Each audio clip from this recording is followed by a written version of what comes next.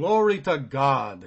We're going to continue 2 Corinthians chapter 13 and verse 5. Examine yourselves, not somebody else, yourself, as to whether you are in the faith. Test yourself. Do you not know yourselves that Jesus Christ is in you, unless you are disqualified? We saw this in context, and we saw that the way you're going to test yourself and examine yourself if you are in the faith is to find out. You look at yourself and make sure that you're not in contentions, jealousies, outbursts of wrath, selfish ambitions, backbitings, whisperings, conceits, tumults, that you've repented of these things. You've repented if you've sinned in these areas. You've repented of uncleanness or fornication or lewdness. He's given you a whole list of things that are sin, but it's any sin, anything that violates God's moral commandments. He's saying you need to repent of it if you've sinned against them. We started by seeing the context of this scripture in 2 Corinthians chapter 12, verse 20 and 21, and then went into the 13th chapter, verses 1 through 10. You can go ahead and do that and study that for yourself. Go back and listen to the podcasts. We've already discussed this quite at length, but I'm sure that there's much more that you could learn from it, and there's much more to say about it. I've just emphasized the parts that the Lord has instructed me to teach on. Now, examine yourselves as to whether you are in the faith. Well, have you done that? Have you tested yourself? Are you sure that you're not living in some kind of sin and you haven't repented of it? If you are in some kind of sin and you haven't repented, then I say to you, repent in the name of Jesus. Let the repentance revolution begin. Glory to God. Let's confess our sins. He's faithful and just to forgive us our sins if we'll confess them, and to cleanse us from all unrighteousness. But you can't hide it. You can't try to ignore it, or you can't just look to Jesus, as I've heard some people say. No, you have to actually confess your sin before Him. You have to repent, and you have to forsake it. And then His blood will cleanse you and set you right and set you in place. Okay, now with this in your thinking, and with this under your belt, so to speak, Acts chapter 24 and verse 24 and 25. The Lord gave me these scriptures. I really hadn't paid a whole lot of attention to them in the past. I kind of had glossed over them, I guess. And this is when Paul was before Governor Felix and his wife Drusilla. Verse 24, and after some days when Felix came with his wife Drusilla, who was Jewish, he sent for Paul and heard him concerning the faith in Christ. Now you remember our lead scripture, 2 Corinthians 13:5, said examine yourself as to whether you are in the faith. And we saw over there that Paul was telling them, now, if you haven't repented of all these things, you're not in the faith. You need to test yourself. You need to examine yourself to see if you are in the faith. Well, here, Paul starts teaching and preaching before Felix and his wife, Drusilla, concerning the faith in Christ. Now, it's interesting because usually when we think of faith in Christ, we think of, well, are you saved? Have you confessed Jesus as Lord and Savior of your life? That's usually what people think about faith in Christ. But I want you to see what Paul included when he was teaching about faith in Christ. Now, this is important, folks. We need to get this right. The church has gotten away from this. I'm talking about in general. The church of the living God has gotten away from such emphasis as we see here in verse 25. So what did Paul call faith in Christ? Here we go. Now, as he reasoned about, number 1, righteousness. Number 2, self-control. And number 3, the judgment to come. Well, then it says Felix was afraid. Some translations say he was in terror. I mean, it freaked him out. And answered, go away for now, for when I have a convenient time, I will call for you. Paul's idea of faith in Christ and the message of faith in Christ had to do with righteousness, self-control, and judgment to come. And I want to start looking at these because this is the way he explained faith in Christ. And I mean, it was so strong that it made Felix shake and tremble. A number of translations say that, about 7, that it made him tremble. This is what Jesus said that the Holy Spirit was sent to do. Do you remember? John chapter 16 and verse 8. This is a really powerful scripture. It says, and when he has come, and Jesus was talking about when he, the Holy Spirit, has come, he will convict the world of sin and of righteousness and of judgment.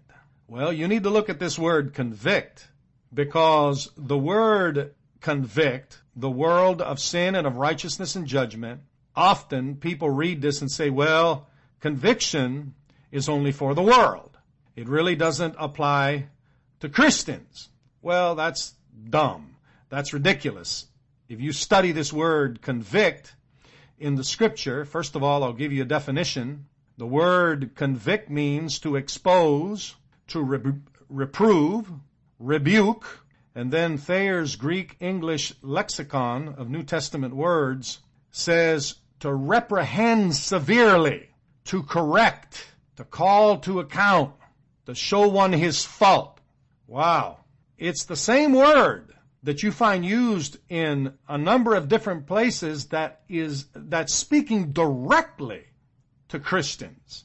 Now, I'm going to give you some of these scriptures. I don't have time to look at all of these, but I do want to look, for example, at 2 Timothy chapter 4 and verse 2.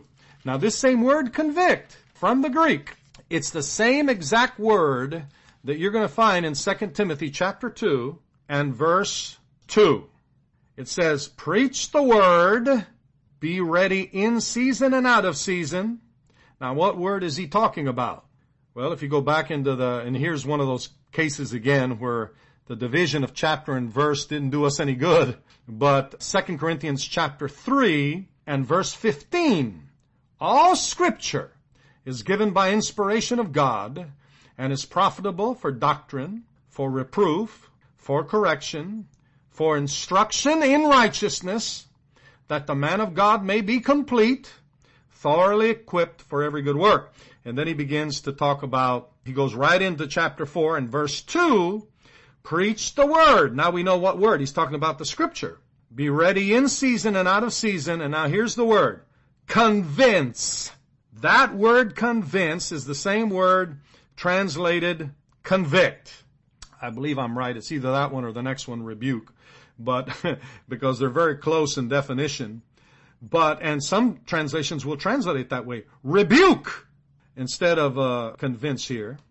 No, it's actually the word rebuke, I believe, here in this verse.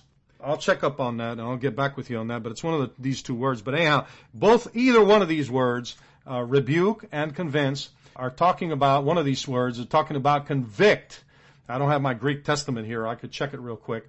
But it means, again, to expose, reprove, rebuke, reprehend severely, correct, call to account, show one his fault.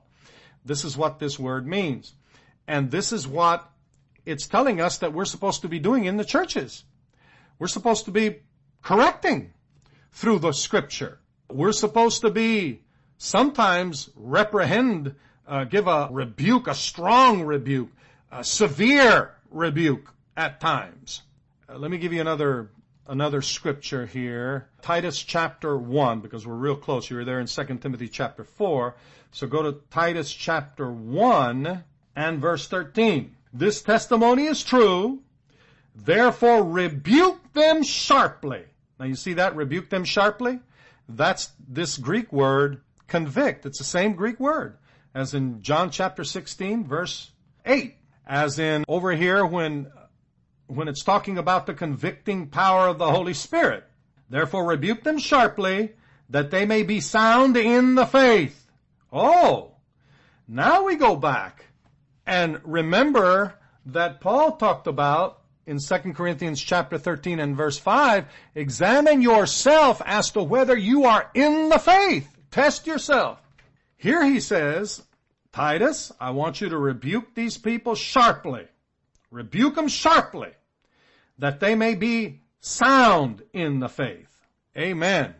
Go to chapter 2, verse 15. Speak these things. Exhort and rebuke with all authority. Let no one despise you. So, rebuke is an important part of this convicting power of the Spirit. And sometimes it comes severe. It brings correction. It calls you to account. It shows you your fault. It'll expose sin and darkness. Now, one place where it's used deals with this exposition of sin. Look at John chapter 3. And I'm still talking about this word convict. It's so important. Verse 20, John chapter 3 and verse 20. Now, this is where this word is used again. Now, listen to it. For everyone practicing evil hates the light and does not come to the light, lest his deeds should be, and this is the New King James translation, exposed. We could say rebuked. We could say reproved. We could say reprehended severely or corrected or calls you to account or shows you your fault. Amen. And then verse 21, of course, says, he who does the truth comes to the light.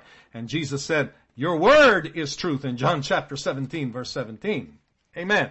This word is very important in these scriptures, and I'm going to give you a couple more, but this is important, folks, because we've had an idea in Christianity that you can't correct, you can't expose or reprove or rebuke or reprehend severely because that wouldn't be love. You can't call to account. You can't show somebody their fault. But now you have to do it in the right spirit. Now this is what I want to talk about. Revelation chapter 3 and verse 19.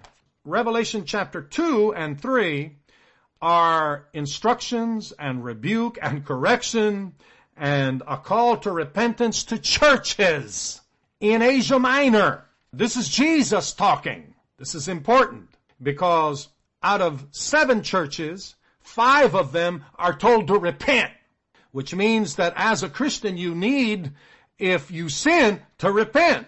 Now Jesus says in chapter 3 and verse 19, as many as I love, I rebuke and chasten. Therefore be zealous and repent. Now notice how it's all connected. And notice he says, if I love you, I may need to rebuke you sometimes and to chasten you. And therefore, because of this, you need to be zealous and you need to repent. Now this is all a part of the message of love, which people often in churches have denied.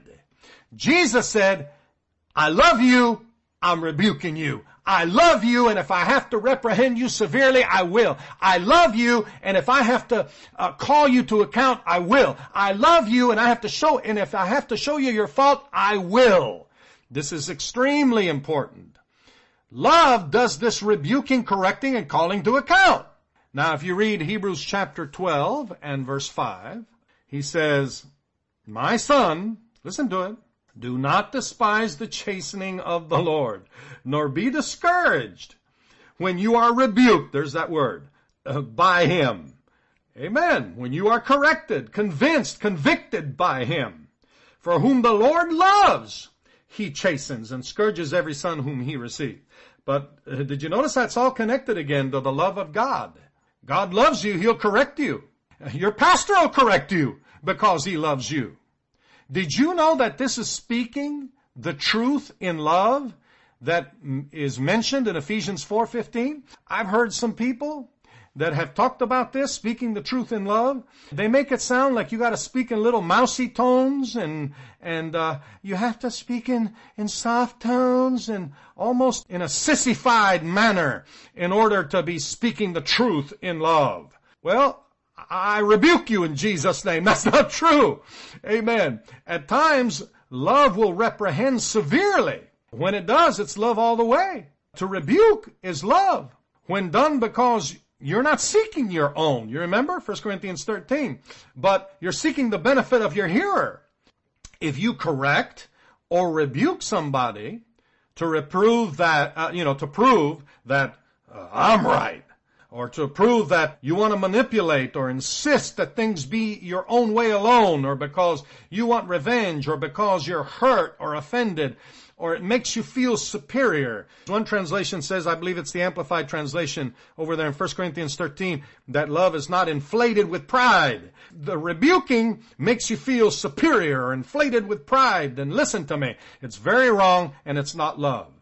But if you're doing it because you love people and you're being led by the Spirit, and you're speaking the truth in love, sometimes the rebuke will be strong, will be sometimes harsh, it'll expose, it'll reprove, it'll rebuke, it'll convict, and it'll make you tremble at times, like it did Felix when Paul preached concerning faith in Christ, which was righteousness, self-control, and judgment to come. And we've still not gotten there, but we're going to get there in this next podcast. So be blessed.